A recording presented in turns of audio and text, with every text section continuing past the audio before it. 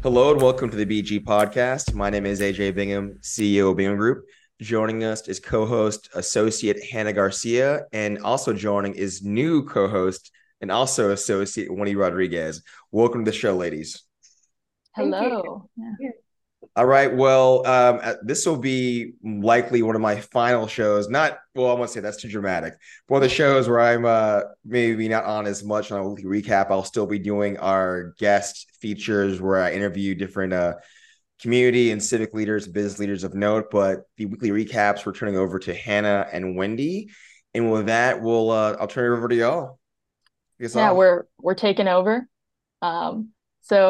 Just to begin, it's been a pretty hectic couple weeks, despite the fact that council has been on their little vacation. And so I think one of the biggest things that we've seen that has been in the news recently is that the DPS partnership will be coming back July 2nd. It kind of went away a couple weeks ago in early June because of related to the border. The governor sent back those DPS troops that were serving here in Austin and kind of helping the APD police. He sent them back to the border, but now they're coming back. And so we've seen a lot of this stuff in the news. I think there's a lot of feelings on both sides about it. And we've seen community groups recently demand a permanent end to the APD DPS partnership. And even before they went back to the border, they were demanding that partnership to end. So we've seen groups like the Austin Justice Coalition, Grassroots Leadership, and the Texas Harm Reduction Alliance calling for a permanent end to this partnership. And recently, they've been hosting meetings in communities most affected, which includes, East Austin, East Riverside, and Runberg. Yeah, Wendy, any thoughts on this? Yeah, no, you pretty much summarized it perfectly. It's been like just a kind of contentious issue that kind of has divided just with just the history of APD here in Austin since the George Floyd protests back in 2020 and just how it's a complex on like just wanting to be like what safety means to communities, to the city. For some people it's having police, for other people it's not the police at all. So it's kind of defining that, and we definitely see that like difference in different communities and here in especially like neighborhoods in Austin. So yeah, it's kind of like we know right now there's not a lot of like the APD is not fully staffed, and they're like response times like we need more people out there to respond to those, but also we also need people we can hold accountable who will go out to those communities. Yeah, I agree. And I think, one of the news reports we saw earlier this year was that it was taking, 20 minutes to respond to 911 calls. And obviously that's an issue with safety. Violent crime isn't going to go away, and we need those first responders to, come when it does happen. And so I definitely think this is a complex issue because, as you said, policing and safety mean a lot of different things to a lot of different people. But I'm glad that there's groups that are out there, supporting one side of the group. But obviously, the mayor made this decision to go into the partnership because we don't have the staffing. And so definitely going to watch to see how this plays out because of how many people it does affect in our community. No, 100%. And, pivoting over to something a little more dry and technical, this is the housing and land use conversation. Obviously, affordable housing has been, one of the number one topics at the dais and council for the past, like 10 years. And so Longer. um, longer, yeah, so it's been an uphill battle, but one of the things that they've recently done is they kind of created a prioritization list of all of the current amendments kind of in the pipeline. And so recently they approved kind of that prioritization list and kind of separated them out into like low, medium, high, and ones that they want to keep going on their current timeline. And so there's a lot of good things in there. We've got the parking elimination. We've got, we're going to be looking at compatibility. A new, affordability unlocked and density bonuses are in there, as well as just some other minor fixes that I think the land development code, it's what, like 40 years old almost, maybe older. So That's probably, 40. Yeah, it's same age as me. Yeah. It was I last guess revised. It was last revised in 1983. 89? 83? Oh 83. my God. Oh my It's God. 40. Yeah, it's old as me. that's good to know. That's good to know. But Yeah, so it's obviously got some kinks in there. You don't touch something for 40 years. It needs some fixes. So they're fixing some just little issues in there, as well as some overarching issues that are going to, I think, do a lot of great stuff. However, still a long way to go. I think one of the conversations that has been there is like, yeah, these are great. These are great amendments, and they might seem like easy fixes on paper. For example, the parking elimination. You think you just X out a line. It's actually, embedded so deeply into this code that there's all of this stuff you have to kind of look at, see how it's going to affect other things. And so, I have the utmost respect for development services staff and everyone handling all of this stuff. They're doing some of the greatest work in the city right now, I think.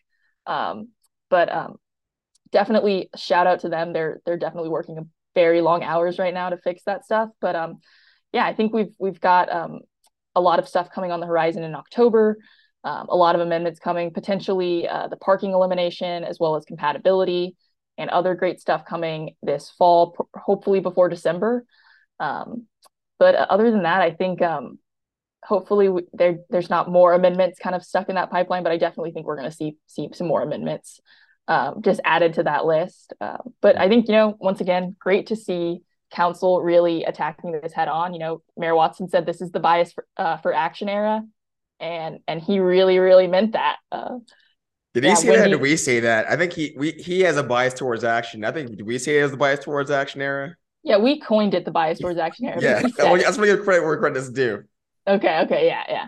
But he has a bias towards. He said he has a bias towards action, as does interim city manager Garza. No, and they really hit the ground running. Working with the previous council, I felt like we had time to kind of breathe sometimes and figure things out. Obviously there was, when you're sprinting, but this is like every week, we're getting new department heads or new programs or new amendments. All this great stuff I think is coming through the pipeline. It's just a lot.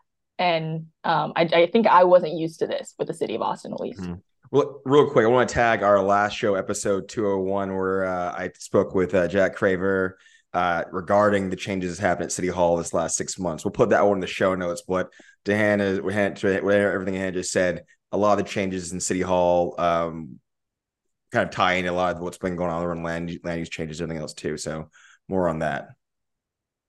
Yeah. Wendy, any thoughts on the affordability and LDC amendments? Yeah, I mean, it's like you said, it's really nice to see action being taken. I mean, there has been action in the past, but with just the dynamic that was council before the new council members that we have now and the new mayor, it was definitely more just like halted, just to not, just to kind of was kind of like the topic of like the elephant in the room that just wants to be avoided. But at least these are baby steps, and they're actually leading to big changes. But yeah, I agree. There's definitely a long way ahead, but it is refreshing and reassuring to see that there's like the ball is rolling for changes to come to the city. Yeah, and I think a lot of people have always, the question of the hour is, are we going to get an LDC rewrite, a complete rewrite? And I think even if the council decided to do that, in a perfect world, that lawsuit doesn't exist, it would still take, the same amount of time, maybe even more, to get that through. So I think, they're doing the best they can given the current situation. So definitely looking forward to how it will affect housing prices in the future. But yeah, excited to see that. And then moving on to something I think a little bit more controversial. It's definitely been a sore subject for some people, I think, and that's the Zilker Vision Plan. Mm-hmm. It's been in the news, I think, since about October when it was originally kind of released. And, we've seen a lot of people on both sides who love it, who hate it. And now on Instagram, we're starting to see a lot of accounts come up and even, parody accounts.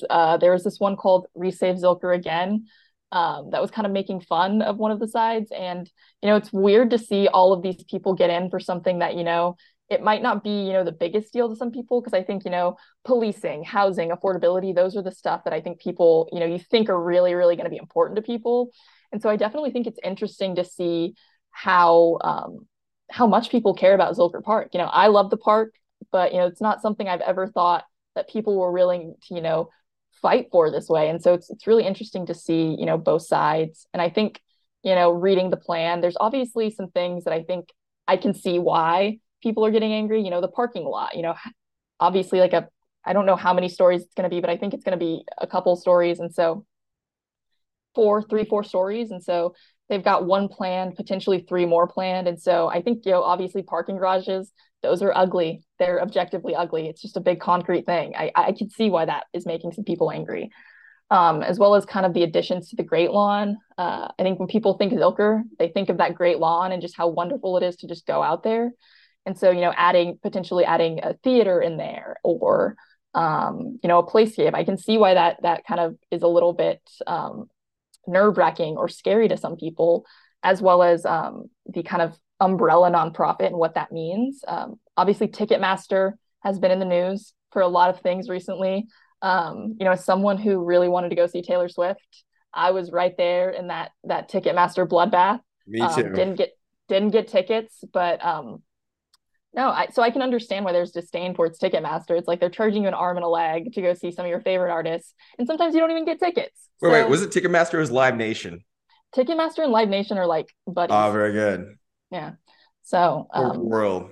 Yeah, so I can see why that stuff, you know, the corporate kind of greed idea coming into the park. But yeah, Wendy, what are your thoughts on this? It's definitely it's crazy, like, because it feels like it's like you said, there's two sides of it, but I think that's it's a spectrum of just different opinions for how you want to look. It's kind of like even within a family, you want to organize a room in a certain way. Do you actually want this to go there?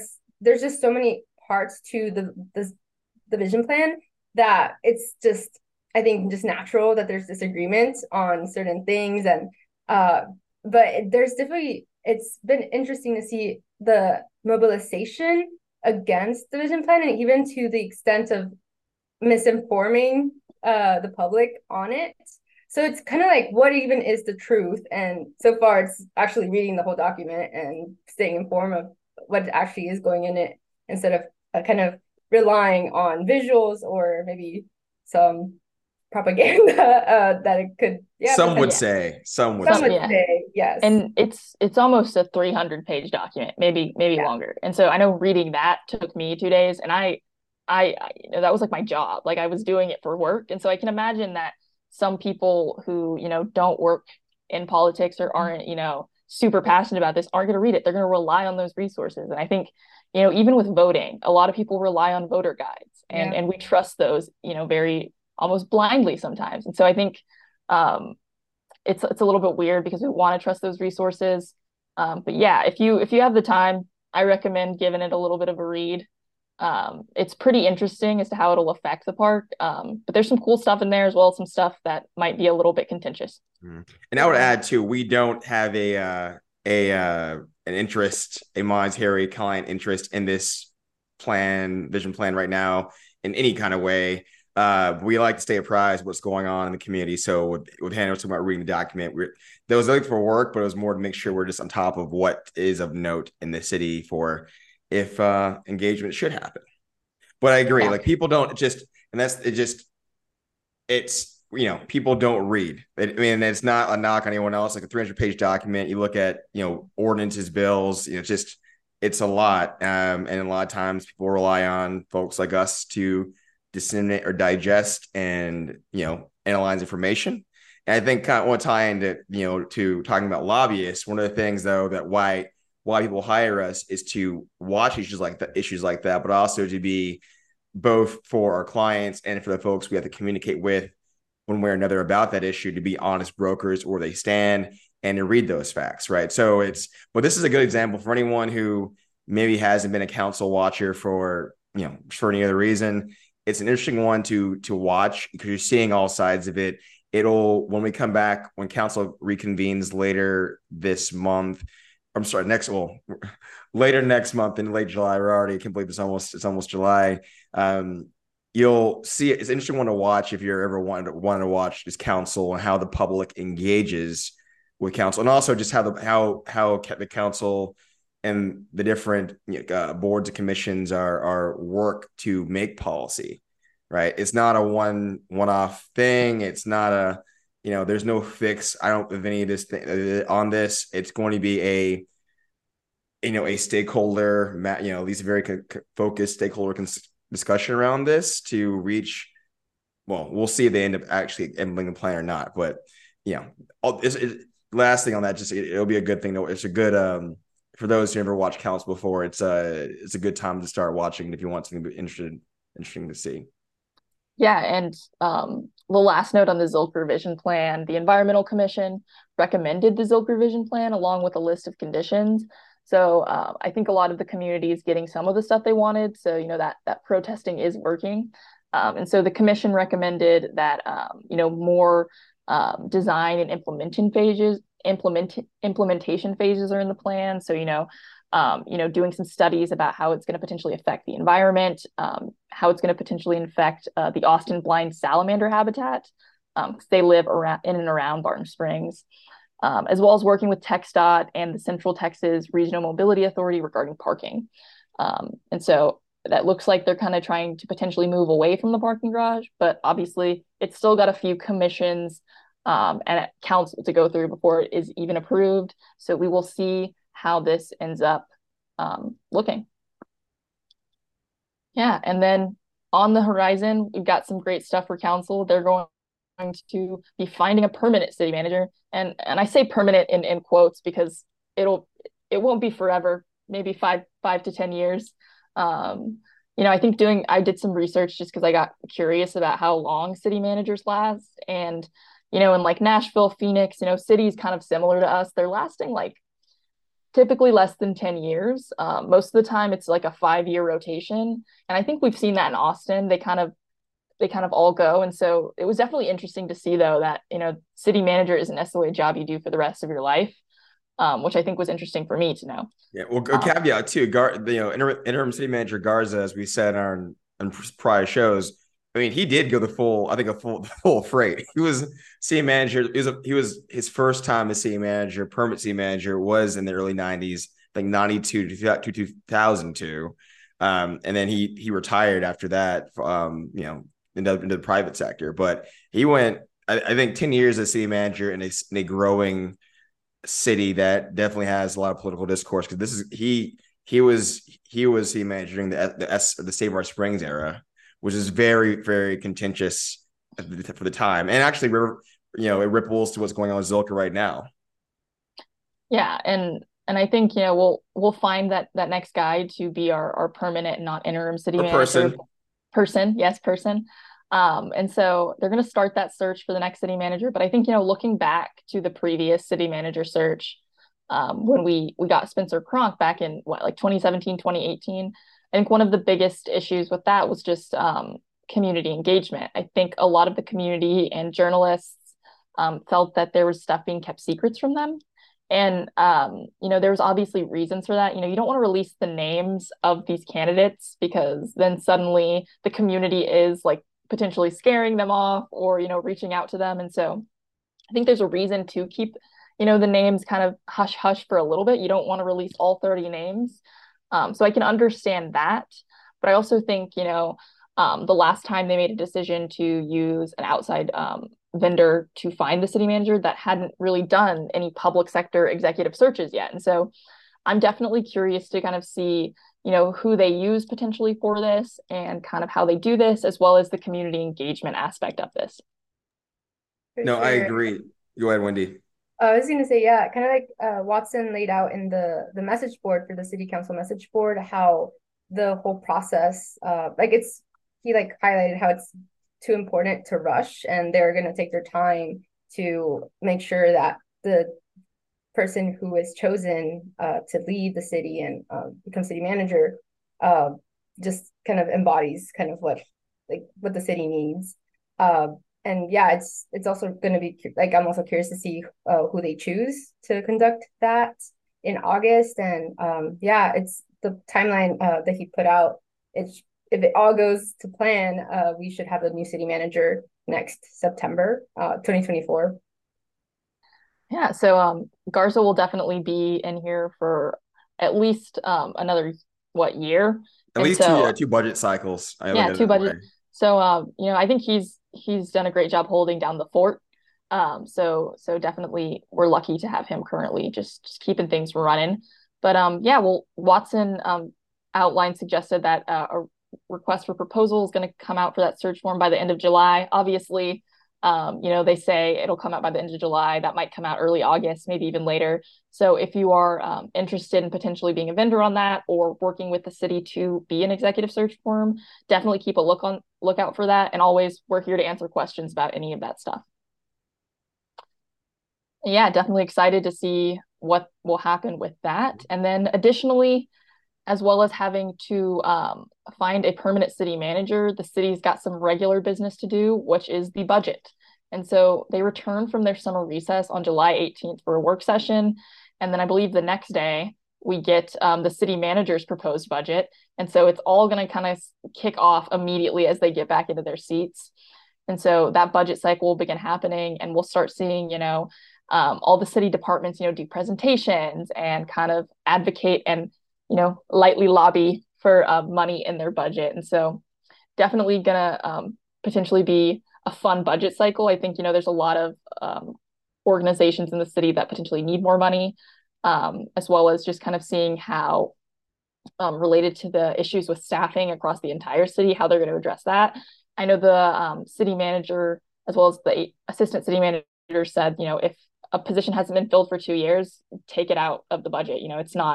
It's obviously like you've been functioning without it for 2 years. Like I think you can continue to go on it. So definitely kind of, I think, curious to see how the, leadership is going to function with the budget and how they're going to kind of make decisions, as well as, how that's going to affect department relationships. But yeah, it's coming very quickly. On July 26th, the council will receive public comment on the proposed budget. And then August 16th, 17th, and 18th, they will take up the budget approval. So we've got a very, very quick turnaround from July 18th to August. And so it's going to be very, very busy and filled with lots of fun council meetings. No, for sure. Then you go ahead. Any other thoughts on the budget? I know that's definitely big fun thing coming up soon. No, I'll be interested to see how the process goes. We had what 3 budget cycles under former city manager Spencer Cronk. Had a good sense of how that process is going to flow. I think I'll be less surprised with the dollars. It's more just the process and how they're going to run it. But if it's anything like a council meeting's been run, it'll be very quick and efficient. I'm predicting they'll finish the budget and vote on it. Even though they have a 3-day window to do it, I think they'll get it done on the first day and the 16th. That would be very, very cool. But even the past years, I don't think it went past. It might have gone to the second day just for little things, but I think by last year they were pretty tight on just how they were proceeding with budget amendments and those things. Yeah, definitely. Yeah, and that kind of wraps up what happened in the political world around council and the city of Austin. But obviously, there's a major heat wave coming. I don't know if y'all have been outside recently, but it is toasty. So definitely, Travis County officials have recently warned to stay hydrated, stay cool, and stay safe. And there's also a lot of resources for those who may need to kind of, step inside for a moment. So Cap Metro is using buses as cooling centers. So you can hop on one if you need that. I know like my AC went out last week. So I was going to coffee shops, went to my parents' house, just anything to stay cool. So grateful the city's offering those resources, but stay cool. All of the city pools are open as well. So, head out to Deep Eddy or Barton Springs and definitely stay safe out there. Keep your dog safe, keep those paws safe. And yeah, that's all I've got. Anyone else got anything to say? No, yeah, it is scorching hot. I know all of us are raised in Austin, and I know Texas is hot, but it's just extreme, just 100, like 3-digit numbers. And I only like seeing these numbers in school for grades. So I do not like this heat. So again, like you said, like Cap Metro, like it's such a beautiful initiative to keep people safe. And if you don't have money or the means to pay for a ride there, like Cap Metro is like covering it. So just ask the driver to drop you off at the cooling center before you take your seat. And and city parks and libraries have all been turned, or most of them have been turned into cooling centers. So yeah, stay safe out there, y'all. Drink lots of water. Lots of water. Try to get your stuff done before the sun's out, or wait till sundown. Be helpful. But no, just stay cool, y'all. With that, I'm gonna close the show out. And Hannah, Wendy, I think our guests look forward to hearing more of your voices over mine and going forward. I'll be popping in from time to time though. And y'all have a great weekend. Yeah, have a great weekend, everybody. Bye, y'all. Thank you for listening to the BG Podcast. If you enjoyed the show, please share with your colleagues. The BG Podcast is available on Apple Podcast, SoundCloud, and Spotify. The BG Podcast is a product of the Bingham Group, LLC, an Austin-based lobbying firm serving businesses, nonprofits, and trade associations at the municipal and state level. You can learn more about the Bingham Group at www.binghamgp.com. That's BINGHAMGP.com. And for the latest firm news and content updates, follow us on LinkedIn. We'll have a link in the show notes. Thank you.